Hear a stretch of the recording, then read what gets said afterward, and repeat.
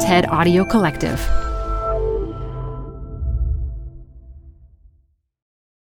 This episode is brought to you by Progressive. Most of you aren't just listening right now. You're driving, cleaning, and even exercising. But what if you could be saving money by switching to Progressive?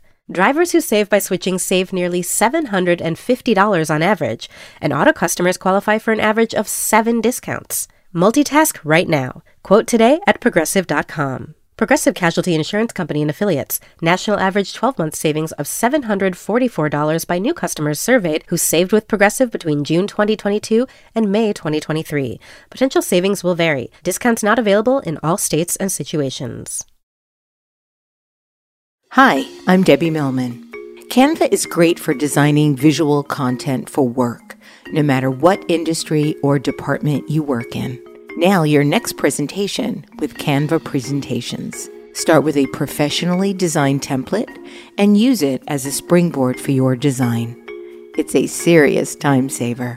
Time to present but can't be there in person? Enter Canva Talking Presentations. Record yourself presenting and add your talking head to your slides so your audience can watch your perfected presentation anywhere, anytime. Start designing today at canva.com. Designed for work. This archival episode of Design Matters was recorded in December 2016. This is Design Matters with Debbie Millman from DesignObserver.com. For 11 years now, Debbie Millman has been talking with designers and other creative types about what they do, how they got to be who they are, and what they're thinking about. On this podcast, Debbie Millman talks with Gail Bichler about magazine design and the role of the magazine cover in the digital age. Covers, I think, are making the rounds in social media often before the magazine even comes. They're like a little piece of art that people pass around. Here's Debbie Millman. You never know quite what you're going to get when you open up the New York Times Magazine. Great columns, articles, and photos, yes. But the design is what really keeps readers on their toes. In one issue this year, the type was all sideways, so you read it like a scroll. Headlines played daringly with typography and color. The artwork is striking and memorable. Even the table of contents can be a visual adventure. Gail Bichler has had a strong hand in all of this.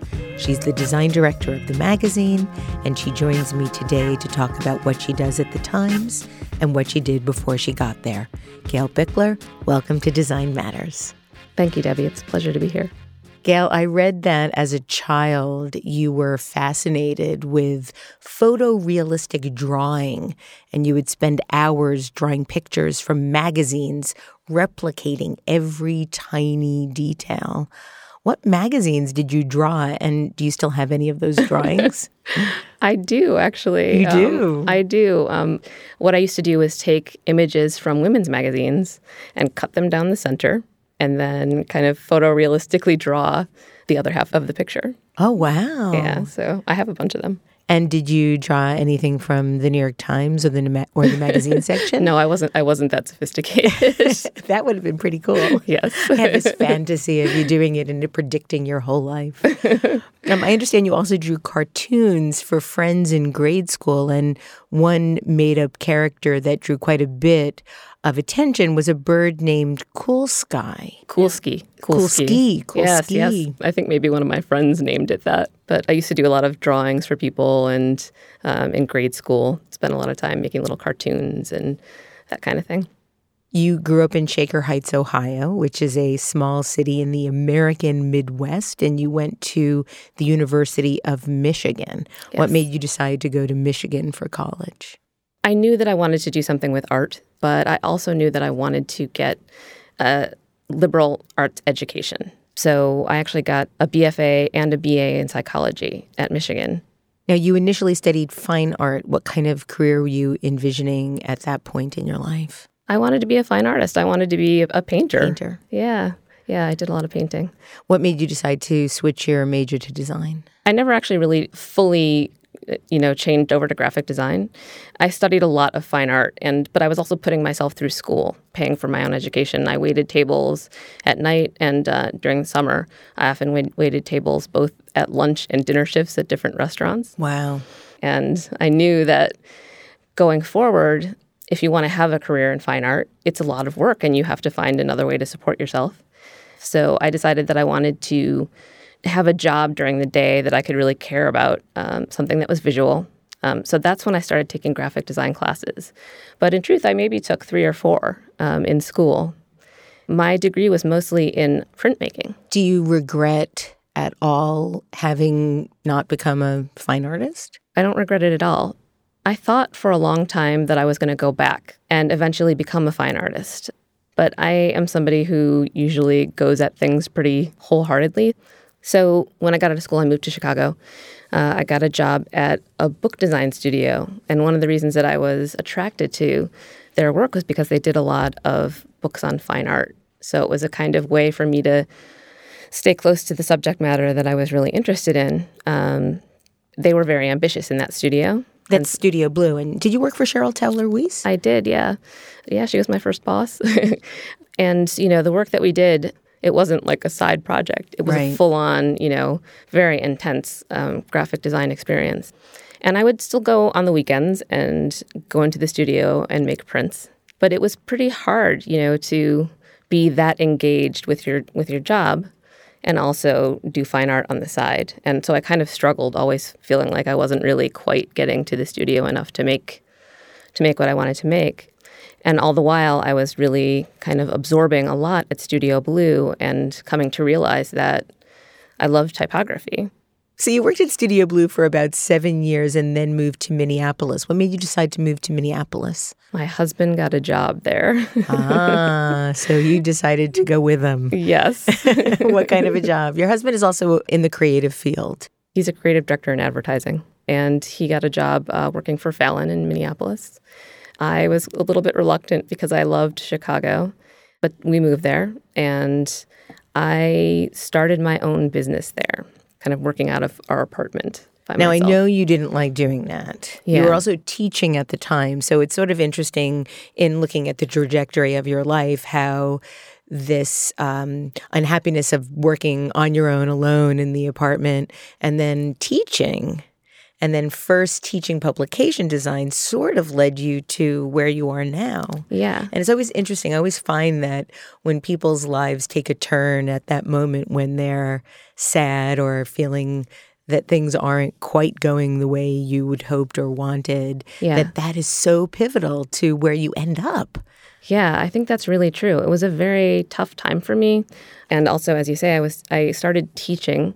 That was a much better experience for me. I started to know some more people through Minneapolis College of Art and Design, where I taught, and kind of discovered magazine design through a class that I was teaching in a way. In 2004, you and your husband decide to move to New York. In a staggering moment of courage, you cold called the then creative director of the New York Times Magazine, the brilliant Janet Froelich, and you asked her for a job. Did she pick up the phone? How did you get to her? How do you cold call somebody like that and ask for work? Well, you know what? Actually, I emailed her. Okay, so you cold emailed. I cold emailed, yes. And what I did was I sent 3 of my best book projects, things that I was really proud of, and basically expressed interest in the magazine. At the time, I didn't know that she was actually the creative director over both T and the Sunday magazine and was primarily involved with T.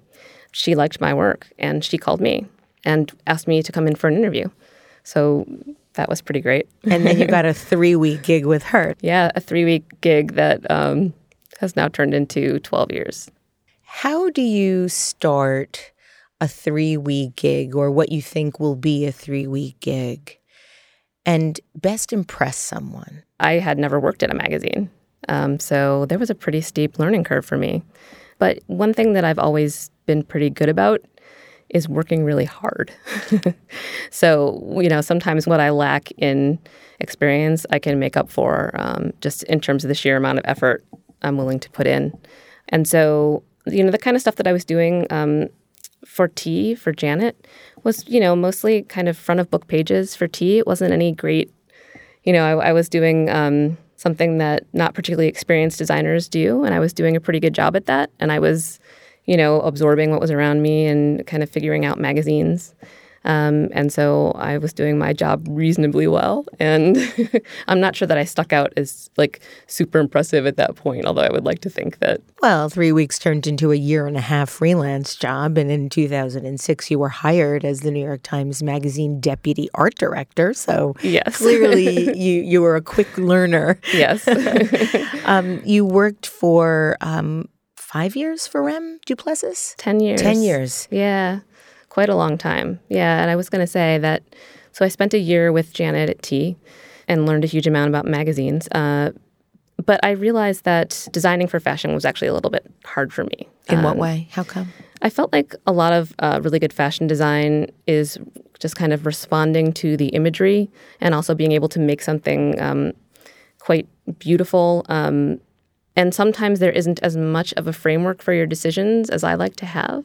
And I found it a little bit hard to kind of work in those instances. I think that a lot of times I need to have more underpinnings to a design or more ways to think about it in order to make something satisfying.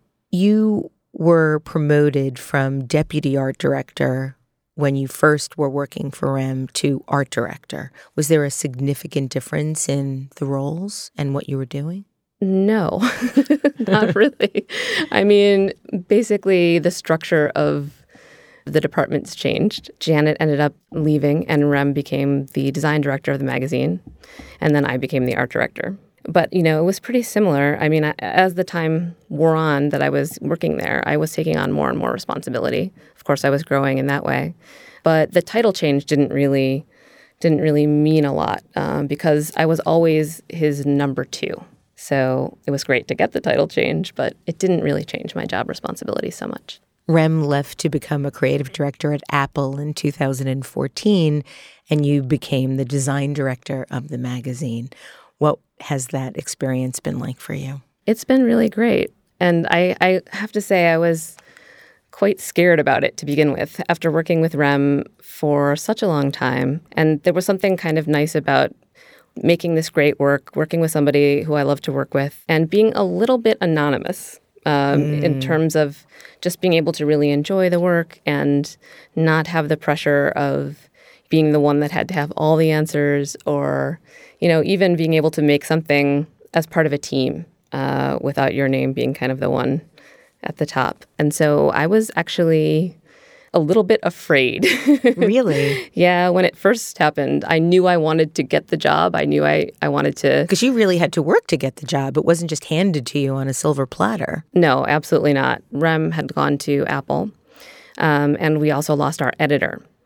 So there was a period of time where the two deputy editors underneath the previous editor were kind of helming the magazine, and we were waiting for a new editor. And often when the new editor comes, he wants to bring his own person. And having been kind of next up for that job and worked in the job underneath the number one spot for 10 years, even though I was a bit scared, I knew that I really had to take it on and that I really wanted to take it on and wouldn't be able to forgive myself if I didn't try pretty aggressively to get that job. Was it uncomfortable for you to be that aggressive about going after what you wanted? Yeah, and I didn't start out that way, but I realized pretty quickly that if I didn't make a really aggressive play to get the job, that it was not going to go to me. So I did a lot of things just in terms of coming up with a vision for what the magazine should be and being pretty vocal internally about wanting the job and kind of really, coming out of my comfort zone. And it was actually very empowering to get the job, after pushing for it for about 8 months. Well, congratulations. After Thank 10 you. years and 8 months, Thank it's you. well-deserved. Before we talk more about the specifics of the job, let's talk for a moment about the election. As a Times staffer, I know that your political leanings must stay out of your work no matter who you are or what you do. Yes. I guess aside from the opinion writers like Charles Blow. Were you at the Times the day that Trump visited? I was. What was the mood like? I don't know. It was kind of surreal. there's been a lot of apprehension about a lot of the things that Trump has said about the New York Times and some of the things that he said about libel laws. But from what I understand, all of his negative publicity for the Times has actually been good for the Times in terms of subscription rates being up. I don't know if that's true, but that's what I've been reading. No, that's true. We had up to about 10,000 new subscribers daily. Wow. Since the election. And I think people are just investing because, it's a time when we really need truthful journalism. And people are kind of flocking to the Times to get that. Do you think there will be a change in how the media covers politics? Yeah, I think the change has already occurred. In what way? What do you see as being the biggest differences? Well, for the Times, we were grappling with how to cover a lot of different issues. I think right now the biggest thing being discussed, as far as I can tell, is how to cover the tweets. It seems like Donald Trump is bypassing the media in a lot of ways, and also is doing a lot of things that maybe some people could consider to be diversionary tactics. And we are looking at all these different ways of covering what's happening. Talk about how you go about designing the magazine. If you were coming into the office, say, today, and had to make a plan for the next magazine. We have a schedule that goes out a couple months, and we are often discussing upcoming stories and how they need to be arted. There's a lot of stories that have an obvious kind of visual. We have an amazing photo team at the Times, headed up by Kathy Ryan, and they are often out ahead of many of the stories and getting them photographed.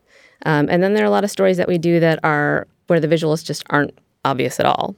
And those are the stories that I tend to get most involved in terms of trying to think of ways to visualize things that are often pretty complex and somewhat abstract. In terms of thinking about those kinds of stories, it really starts with language for me. When I have a whole manuscript to read, oftentimes I find that a lot of the language in the stories triggers ideas for me in terms of what a visual should be. So what is the approval process like? Do you do one design? Do you do a series that you then show the editor? What is the way forward once you have an idea or ideas? So once we do have an idea for art, we often check in with the editor at various points in the process to make sure that he's on board with the direction that it's moving in. Our timeframes are pretty tightly condensed because of the fact that it's a weekly. So we'll get a headline on either a Monday or a Tuesday, and we'll have a couple days to come up with a design. And we show it as a direction along with just the imagery that we've picked out for the story to get approval. Usually a direction gets picked in some form. We refine it and show it one more time. Covers are a different story. Covers are pretty complex in terms of getting approvals on those. And sometimes we go down a number of different paths, both with imagery and in terms of design. So sometimes we'll have many, many options that we'll show, and then eventually our editor will go in one direction or the other. Last year, you launched a multi-platform redesign, which involved substantial changes to the content, to the look and feel of the publication in all mediums. Can you talk about some of the changes that you made and how the response has been? We did a pretty drastic redesign. As our editor, Jake, noted, we got rid of all of our fonts. We worked with Henrik Kubel, who drew all new fonts for us. We changed a lot of the columns, and we really stripped down the magazine in order to make it feel more literary. How do you go about doing that? Well, one of the things that we did was our front of book pieces, our editor basically made them a series of small essays. We used to have pieces that were a little bit bittier, and we got rid of most of those. So some of it was, adjusting to the new content that our editor wanted to have. And some of it was really just an approach to the design, which was simple but graphic. And one of the things that we also tried to do was to look at what had worked in the magazine in years past and pay attention to the history. The magazine has been an incredibly successful publication for a long time, and so we wanted to learn from that. So we did a lot of things while we got rid of all of the fonts and made a lot of changes. We also did some things to preserve the things that were most recognizable about the brand, including, basing one of our fonts off of one of the brand fonts that has been in the magazine for quite a long time. And even just ways of approaching things, the ideas of how we would use white space or approaches to art. A lot of those things we preserved, even though we changed a lot of the kind of superficial design details. I think we preserved the spirit. You worked with the legendary type designer Matthew Carter to redesign the New York Times Magazine typeface or logo. How would you, because it's both, how would you refer to it as? The masthead? I'm forgetting the term. I was told the term recently. There's a more technical term for a magazine masthead, but we called it the masthead or the logo. We were looking at kind of bringing our logo closer to some of the other things that were happening in the Times. So we looked at a number of other mastheads within the company and kind of based our choice off of one that we liked the direction of, but also asked for it to be much more contrasty. And Matthew is great. He just is really fast. And we didn't have a ton of contact because, he maybe did 3 versions of it and then, we loved it. So it was. I find him incredibly intimidating. I don't know if it's his height or his stature, but I'd feel like my knees would be shaking. I've yet to interview him on Design Matters, mostly because of how intimidated I am in his presence. Yeah, he's great. Talk about how you work with illustrators. You work with also some of the world's greatest illustrators. Do you engage their services by asking for a range of ideas, or do they just come back to you with an idea? For example, how Christoph Niemann did the Great Food Issue cover with that wonderful illustration of the girl sort of with the pan and the flying food. That's one of my favorites. And it really is an extraordinary cover. Yeah, thank you. In terms of what we ask for, it really depends on the story. A lot of the time, we're going to an illustrator and asking them to make something to come up with ideas, In that case, we usually ask for a range of ideas. But there are also times when we go to somebody with an idea and ask them to execute that. And usually when we do that, we ask them also to add in any of their own ideas in the hopes that they might better the thing that we've been pushing for, which is ideal. I think those make for the best covers. A real change in the way the magazine looks online. There's no question now when you look at something from the magazine section, it's very much branded from the magazine section. There's also been a lot more material that feels more interactive and involving the viewer or the reader. How involved have you been in that kind of transition? Very involved. We have just recently gotten an interactive designer in our department, and one of the goals in having her there was for her to be involved at the outset of each of the stories. But I would say during the redesign that we did last year, one of the main considerations was coming up with a more succinct identity that would be recognizable online, both as part of the Times, but also as a separate entity. One of the ways that we did that was by maximizing our use of photography. So we got a kind of full bleed template for our articles. So that's one clear distinction between magazine articles and articles from the paper, although there are exceptions where the paper does use full bleed imagery as well. And then also oftentimes a more aggressive design approach. One of the unique and lucky aspects of the New York Times Magazine section from a design point of view is that the magazine doesn't have to scream from a newsstand to capture somebody's attention. And oftentimes when working on magazine covers, you have to think about the type of headlines, the amount of numbers you're going to put on, because people love to see 873 new fashion ideas or 17 ways to spice up your sex life. You don't have to do those types of things. We do not. Which is wonderful. How does that impact the kinds of covers that you do? It's interesting. It does impact what we do quite a lot. And I think what it allows us to do is be more adventurous and sometimes controversial in terms of the different kinds of stories that we'll run on our cover. We will often put something on the cover that can be pretty hard to digest. Are you talking about the abortion issue? Yeah, and many others. We'll run things on refugees, or, we did a piece on women who were being tested for their gender in the Olympics.